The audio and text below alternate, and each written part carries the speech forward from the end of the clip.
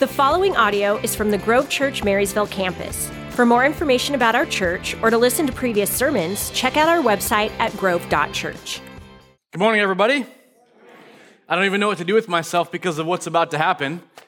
And it was a total surprise in first service, but now this one, it's a little bit of a setup, so I feel nervous. I don't know. Nothing? Okay. Hey, we're in a series called What's Your Deal? And Ryan, I don't know what your deal is, but we're going to keep going here. Hey, real quick, I do want to say that tomorrow there is a hearing at Snohomish County about the property, and I've talked a bit about it, that we've got some property that's been for sale. We've been in a contract with the developer, and kind of at the last minute, we had an appeal from the Tulalip tribes, and so we have a hearing tomorrow about whether we continue forward or kind of how that goes. So just encourage you to pray, and we're just really praying for God to take care of the details of how it needs to go. We know He's bigger than anything else, and so even as lawyers have gone back and forth and we have this hearing, just encourage you to pray. It's actually at 9 a.m. tomorrow morning, and we would appreciate that. Honestly, for us, we really just want to move beyond having, a lot of 57 acres up north and figure out how to expand, what we need to do here. So would you pray for that? Cool, good. And I'd love to pray right now. So Lord, thank you for your work that, again, we talk all the time, especially like from this stage, even in worship, about how big you are and how awesome you are. And so we just bring this hearing tomorrow before you. Our prayer is just for your hand, for your work, for your favor, and that, God, you would have your way, Lord. Again, we trust you. We appreciate, God, that you are, even as we sang, who you say you are. So we put our lives, put the church in your hands. In Jesus' name, amen. Like I said, we're in a series called What's Your Deal? Today is part 1, and we're going to be in Colossians. So the whole series, What's Your Deal, is on the book of Colossians, and so you can go ahead and turn there if you're looking for it. It's kind of towards the back of your Bible. And I mentioned a couple of months ago how there's certain things that we sort of believe or that sound good that we tend to kind of ascribe to that aren't necessarily true. And one of those was in our series at the movies. We had a poster on the wall from the movie The Sandlot, and it said, follow your heart, kid. It'll never lead you astray. And happy birthday, Nick Baumgart. We're so glad it's your birthday. You're made of sugar and spice and everything nice. That's what they told us to say. Happy birthday, Nicholas. We almost forgot it's your birthday. You're getting older every day. We're not sure what else to say.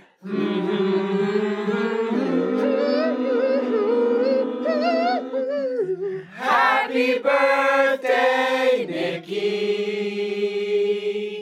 We really do love you.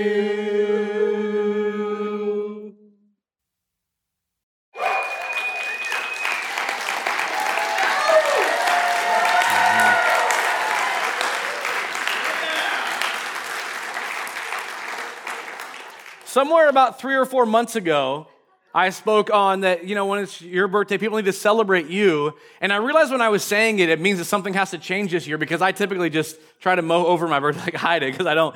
And so now this year, I'm like, now I got to actually celebrate. And then I literally, after I said that, looked at the calendar and realized my birthday's on a Sunday. So thanks for that, everybody. Lots of love to you. I am 23, so I don't know why that's so funny, but if I said 33, would it be as funny? Okay, it's not 53, all right? At least it's so 43 years old today, which I think is officially mid-40s. Like, it's no longer like, oh, you're in your 40s. It's like, no, you're in the middle of your 40s. So anyway, midlife crisis coming. Probably get myself a Corvette, a motorcycle. I don't know, something else. But anyway, okay, back to our series, all right? We good? Back to our series. The series is What's Your Deal? And there's certain things I was talking about, that quote, follow your heart, kid, it will never lead you astray. And it sounds so good. And in the movie, they make it all sentimental and this guy, having a dream about this, but it's not true. If you look at what the Bible has to say about the condition of the human heart and what sin has done and how deceptive our hearts can be, you follow your heart and it can lead you all kinds of wrong places. Amen? And so that's one example. Another thing, like people, and I'm going to pick a little bit on social media and something that kind of goes around in different forms at different times, but it goes like this. If you're not ashamed of Jesus, forward this picture to 10 of your closest friends if you care about them. If you do, you'll be blessed by God. That's not true. Honestly, like we feel guilted into it or whatever we feel, but that's not true.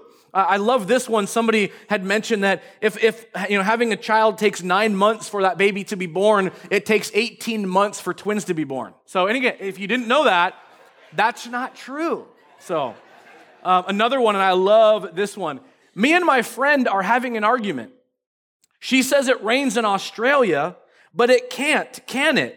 Because obviously the rain falls to the top of the world, and at the bottom of the world, it wouldn't fall into the world, it would fall into space. What? Anyways, okay, I don't even know where to go with that one. But there's all kinds of things that you kind of like logically, I guess there's maybe some kind of logic to that, like if that's, the globe or whatever. But we've all, and I really believe this, we've all experienced being duped by something that's not true. Some of you actually thought the lyric was, "Hold me closer, Tony Danza," and it's not, okay? It's Tiny Dancer, and I don't even know if I want a tiny dancer to hold me close, but that's fine, all right? On a more serious note, I think the danger is that it can happen in our faith. We talk about faith in Christ and what Jesus has done, but sometimes we are duped by something that seems good or feels kind of right, but isn't necessarily true. We invite Christ to forgive us, and we thank you, Lord, for all that fresh start. That's great, that's huge. But then we kind of go on with our faith and we do something wrong, and then we live in shame until there's sort of a waiting period, until it's been a little while, now I can feel better. That's not the right way to go about what we live in. We live in the grace of God, which is an amazing thing, not as an excuse to do wrong, but as a reason to not hold our heads in shame for a certain period of time until we've quote unquote earned that we should feel better. That's not true. That's not good. That's not right. We hear that we're not bound by the Old Testament law, and there are people that would say it means that I have the freedom to do whatever I want to do. I have the freedom to behave however I want to behave because I'm not bound by all of those regulations, and that's not true. And on and on and on, we become duped in ways that we don't even realize. And that's why in the letter that Paul wrote to the church at Colossae, that we call in the Bible Colossians, Paul is dealing with what's happened in the church. Systems of belief have infiltrated what the church believes, and all of a sudden you have Jesus and. You have, follow Jesus and he paid the price and you should still do this, this, and this, and this. There's Jesus and he paid the price, but he's not God, he's, lower or whatever. This is where, and I want to be clear here, we're going to get into a little deeper maybe than we typically do, into some of the theology that you and I really need to be aware of. It's why I remind us regularly, and I'll never stop doing it, that you need to be Bible readers. I really believe one of the healthiest patterns that you can get into is for you to read the Bible every year. Read through the whole thing, and we put out a plan. And you can find it in the lobby. There's a copy of it you can grab today and start today. Or you can go on a Bible app. We have it on grove.church. You can find the reading plan. Because the truth is, as much as I want to make sure that I'm teaching what is sound, it's not just up to me to teach what is sound. It's up to you to hear what I'm saying and go home and look at the Bible and go, did he get it right? Is that true? And you may not like to hear that because it puts the onus on you, but it is on you. Cults come from places where somebody on a stage or has some level of influence says something that isn't true and everybody just drinks it because it sounds really good.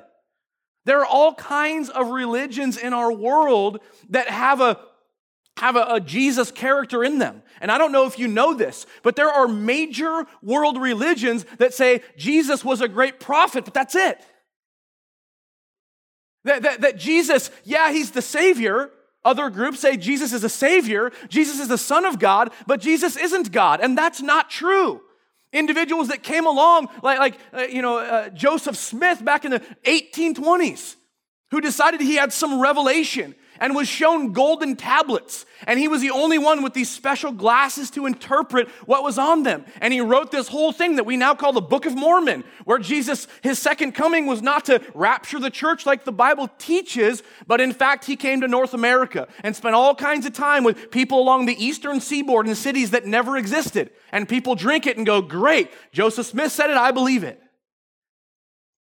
And there's all kinds of examples in our world where heresy trickles in to our faith and we begin to believe things that aren't true. And we're called to be careful what we believe. And so Paul writes this letter to the church because he cares deeply about what they believe. The letter opens, Paul, an apostle of Christ Jesus, chosen by the will of God, and Timothy, our brother. We are writing to God's holy people in the city of Colossae, who are faithful brothers and sisters in Christ. May God our Father give you grace and peace. And you read those words, and if you've read the book before, many times before, you hear that opening, and Paul oftentimes opens a letter with similar wording and stuff. But going back, here's a little Bible lesson, and again, I encourage you to take notes. In fact, there's a sheet in the seat in front of you that you can grab and take notes on. It's meant for life groups, but anybody can take those and take notes on them. But Paul wrote letters to all kinds of churches. And maybe you didn't know that. Paul wrote 13 what we would call books in the Bible. He wrote all the way from Romans to Philemon in the New Testament. Every one of those books, all in a row, Paul wrote. He didn't write them as books. He wrote them as letters. Some of them were to churches, or groups of churches, and some of them were to individuals. They're called epistles, pastoral epistles. And so Paul wrote to the church at Colossae from prison. He wrote Philippians from prison. He wrote Ephesians from prison. He wrote Philemon from prison. You have Paul writing these letters because he cares deeply about what the church believes, about what the church is doing, and in particular Colossians, to deal with the issue of heresy. Now, what's unique about Paul's writing to the church at Colossae is that he had never actually been to that church. What happened was, in the book of Acts, in the Bible, in the New Testament is Matthew, Mark, Luke, and John. Those are gospels. They're about the life of Jesus and what he did and the cross and his death and resurrection, all that stuff. And then you have the book of Acts. It's the establishing of the first century church. Way back when. And in the book of Acts, you have moments where Paul is traveling to different areas and he visits different cities like Ephesus, regions like Galatia. And then he goes back afterwards and he writes letters to these areas. So when you read the book of Acts and you hear certain cities, you might notice that some of the books of the Bible are named after those cities. Just trying to give you a picture into how the whole kind of thing comes together. But Colossae, he had never been to. Theologians believe that in Acts chapter 19, when Paul was in Ephesus, that a guy named Epaphras was there, heard the message of Christ, and then went back to his hometown, Colossae, and shared the gospel, and actually on his own established a church there. And so Paul and him strike up a friendship. At one point, Epaphras is kind of with Paul and travels with Paul, but Colossae was established not by Paul, but by the influence Paul had in somebody else's life who planted a church in Colossae. What I love, I'm going, this is kind of a picture of where we're at here. We're Grove, we got Marysville, that's awesome. But we went out and said, hey, let's launch out over here, and we have Grove Snohomish. It's kind of like that. Hey, Andrew gets to go over there, and he's got a team, and they're doing great things. And I got to go last week, and it was fun. But it's kind of that type of deal. Here's Epaphras, and he planted the church. In chapter 1, verse 7, it says this: you learned about the good news from Epaphras, our beloved co-worker. He is Christ's faithful servant, and he is helping us on your behalf. And then he's mentioned in the closing comments of Colossians, which is 4 chapters that we have there. It says, Epaphras, a member of your own fellowship and a servant of Christ Jesus, sends you his greetings. He always prays earnestly for you, asking God to make you strong and perfect, fully confident that you are following the whole will of God.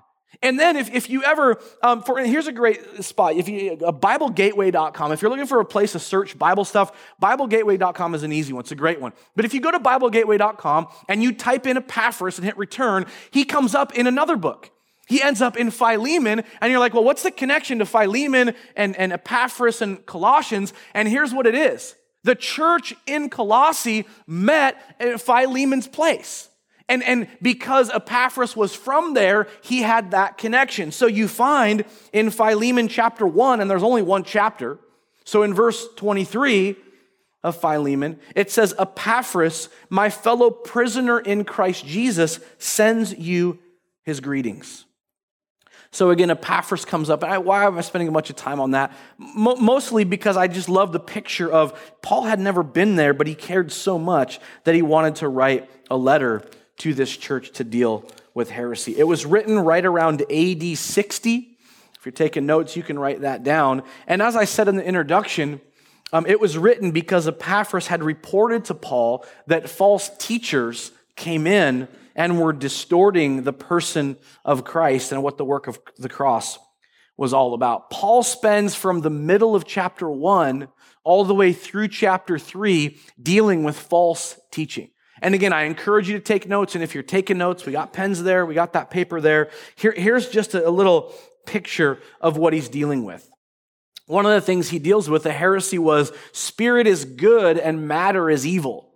And in chapter 1, he deals with that. And his rebuttal is God created heaven and earth for his glory.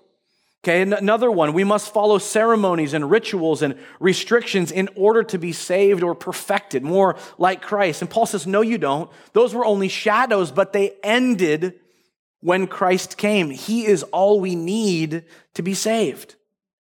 Okay, another one, and if you're taking notes, write this word down, asceticism. It's on the screen in a second here, and you'll see it. The word asceticism is this idea of strict self-denial to accomplish a certain spiritual enlightenment.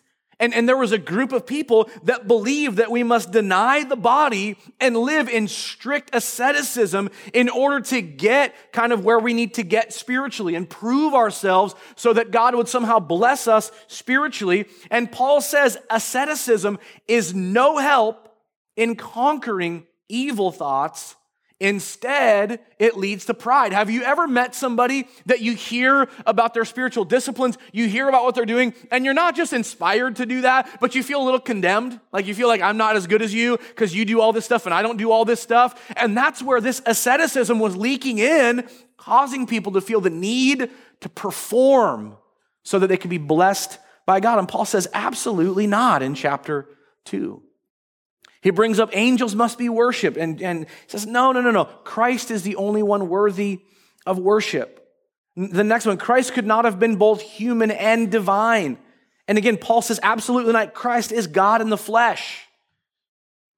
He's the eternal one, the head of the body, first in everything, supreme. And I love how bold and clear Paul is. And next week, we're going to talk about this in chapter 1 from verse 15 on, how he's clear about who Jesus is.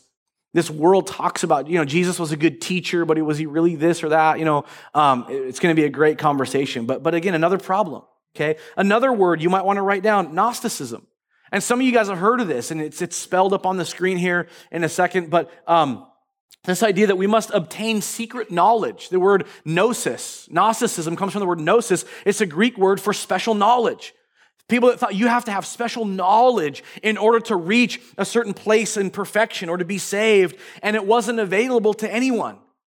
And Paul is dealing with this because there are certain people that felt they were on a higher spiritual plane than all these other people. And it was this Gnosticism idea that they were being duped by, that, they're special and everyone else is just out of the game. They don't get to play the way these guys have it. Paul says, absolutely not. That's not true.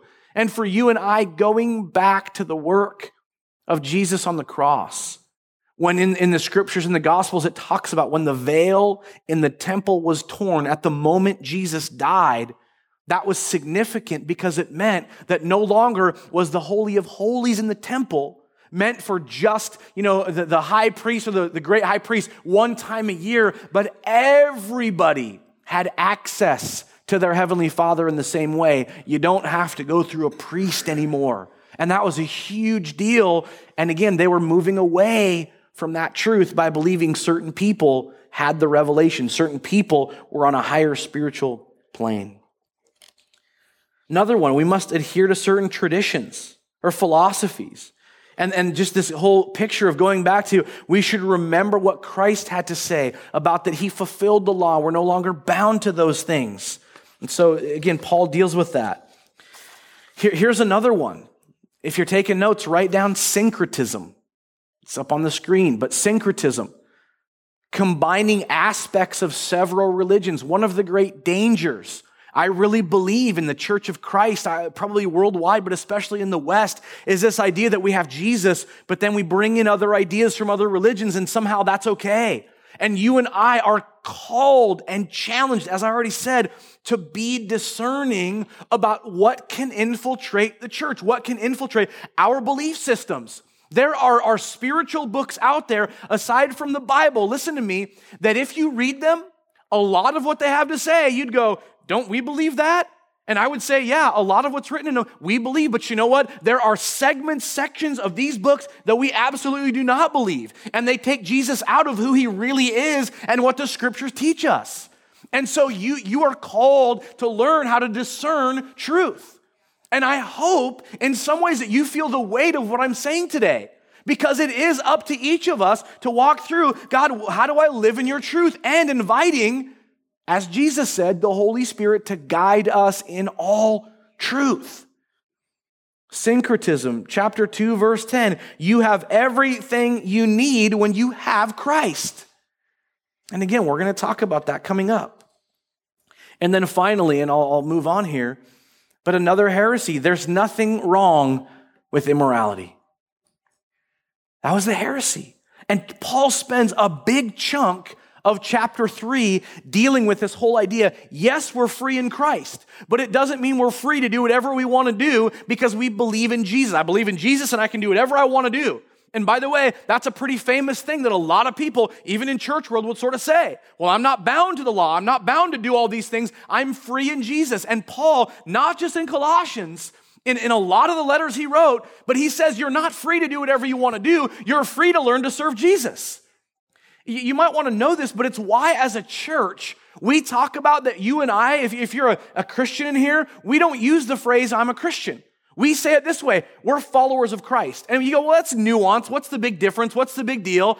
On one hand, maybe it's not a big deal, but there is a whole world of people that would say, I'm a Christian. And you're like, really? Because I see kind of all this stuff going on, and that doesn't gel with what I see in Christ. And it's not that we're not hypocrites or we don't, sometimes walk in being dumb or doing dumb things, but what we say is as followers of Christ, yes, we absolutely follow Jesus to the cross, where he paid the price for your sin and my sin, where he dealt with the issue of your rebellion and my rebellion through what he did on the cross, dying, being buried, rising from the dead, defeating death. But it doesn't stop there. We're followers of Christ, meaning, yes, we enjoy what he's done for our salvation, but it also means we follow what he has to say about how you and I are called to live our lives every day. It's why on a baptism Sunday, we oftentimes will say, hey, you've committed your life to Jesus? I sure have. You want to follow him each day that you live? Yeah, I do. Because it's not just about making a one-time commitment to faith in Christ. It's about realizing we're called to walk with him every day. Not because we earn our salvation, but because we believe the best way to live is the example of Jesus on this earth. So we're followers of Christ. And so Paul's rebuttal in chapter 3 is get rid of sin and evil because you've been chosen by God to live a new life, a different life, a life representative of the Lord Jesus Christ. And so we're gonna walk through the book of Colossians the next bunch of weeks, and I'm excited about it. But my hope is that as we wrap our minds around God's design for us as individuals, and for us as the church, which is not a building or even necessarily a belief system, but the body of Christ is people, you and I, that we understand God's design for our lives, how to live connected with one another within the body of Christ. And so next week, we're going to talk about the supremacy of Jesus. and how he's on par on the plane of God himself, that Jesus is God who paid the price for you and I. And there's a little bit of like kind of mind warp, like how do we wrap our heads around it? But we do. We talk about, and it's not in the Bible, but we use the phrase or the idea of the Trinity, Father, Son, and Holy Spirit. And we see that as an example in the Bible. The idea that God is three persons and yet one, and we go, that's a little hard, but we're not polytheistic. We don't believe there's multiple gods. We believe there's one God. And he came to earth to pay the price for our sin, the supremacy of Christ. After that, we're going to talk about our freedom in Christ and what it really means and what we're called to do to walk that out. And in the week after, we're going to talk about the directive on how to live well before God, on how to honor God and enjoy that connection that we have with him, that sin begins to pale in comparison to the joy of following Christ. And then finally, as we wrap it up, how our faith is called and meant to influence others, to see who Jesus is, to realize the gospel in our lives. This simple question comes up when I think about what I'm saying today, because I know it's just an introduction. What could change if we looked into Colossians? And I really believe that what you believe affects how you behave. And if there's anything in your life that you're being duped, and that's maybe a harsh way to put it, but you're believing something that isn't quite true, even as followers of Christ, we have that tendency sometimes to latch onto something that isn't actually true. What could change? If bad beliefs were dispelled, if you learned how to live in the grace of God, if we understood who we are in Christ and what he's done for us and who God is, I really believe it transforms your ability and my ability to live purposefully every single day. The joy of God's freedom in our lives, which helps others see and want what we have. Only by being connected to Christ through faith can anyone have eternal life. And only through a continuing connection with him can we have the power for living for Christ and within the family of Christ. So here's my ask today. ASK. Would you take it upon yourselves when we're in this series? Aside from maybe if you're doing the reading plan, keep doing that. And if you're not doing the reading plan, start it. There's copies in the lobby. Grab it, pick it up today, start it. But would you consider, while we're in this series for the next 5 weeks, 3 times a week reading through the book of Colossians? It's 4 chapters. It literally would take some of you guys 10, 15 minutes. If you're kind of trying to digest it a little more, it might take you 20, 30 minutes at a time. But would you commit over the next 5 weeks to 3 times a week just reading through this letter that Paul wrote to the church? And I happen to believe, as we're reminded from the writer of Hebrews, that the word of God is living and active. Chapter 4, verse 12 in Hebrews says the word of God is living and active, sharper than a double-edged sword. It penetrates to the dividing of joints and marrow, soul and spirit. It judges the thoughts and intents of the heart. I believe that if you'd commit to go, 3 times a week, I'm going to block out a 30-minute little window. I'm going to read. I'm going to think through it. Maybe you got a study Bible with comments or whatever you have. That's great. But I'm going to read through, and I really do believe that the Holy Spirit is going to whisper things to you about maybe different things that need to be dispelled in your own life. So would you consider doing that? Just starting today going, 3 times this week, I'm going to read 4 chapters in Colossians. That's all it is. 4 chapters. Making that commitment. And of course, as Aaron last week did a great job talking about it, but that whole idea of in our life groups over this next 5 weeks, we're going to be discussing Colossians. And if you're in a group, it's why that sheet's in the seat in front of you. You could take notes on it because you head to your group this week sometime and you can, here's some things I wrote down, here's some things I was wondering about, or let's talk about this. But that's for everybody. You could take notes on that sheet there. Also, if you're not connected to a group, I want to create that tension in you again today. Think about getting connected in a life group. They start literally, some of them are starting tonight, but they start this week. And it's a great time to take a step and go, man, I want to continue on this journey of growing deeper in my faith. 3 times a week for the next 5 weeks, read through the book of Colossians. Take some time to allow the Holy Spirit to work transformation in you, dispelling maybe some things that you've bought into that I think God would want to clear up. Father, today, God, my prayer for all of us, Lord, I just always believe that this Bible, God, what you've given us, Lord, and all these letters and Paul and his care for the church, that, Lord, he's constantly writing to encourage, he's writing to build up, he's writing to challenge people in faith, he's writing to dispel all kinds of things. And in Colossians, that's the main theme. Who is Jesus? Why does that matter so much? And yet in the world we live in, 2,000 years later, after this book this letter came about, that we can read it and realize there are all kinds of groups out there all over the world that would say, yeah, Jesus was a good teacher, but I don't believe he was a savior.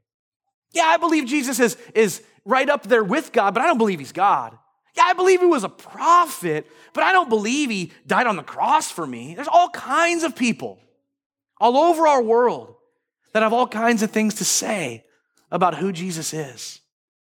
And Paul was so concerned and so careful 2,000 years ago. But I also believe that God, through your wisdom, you knew that today we would need a book like this. We would need a letter as a reminder in our own lives. And man, we can fall prey to all kinds of stuff. But Lord, I pray that your Spirit, your wisdom, your work would prevail over those things that need to be dispelled in our lives. Thank you for your work as we take on this book. In Jesus' name, amen. Thank you for listening to the Grove Church Marysville Sermon Podcast. If you want to keep up with us, like us on Facebook, Instagram, or visit our website at grove.church.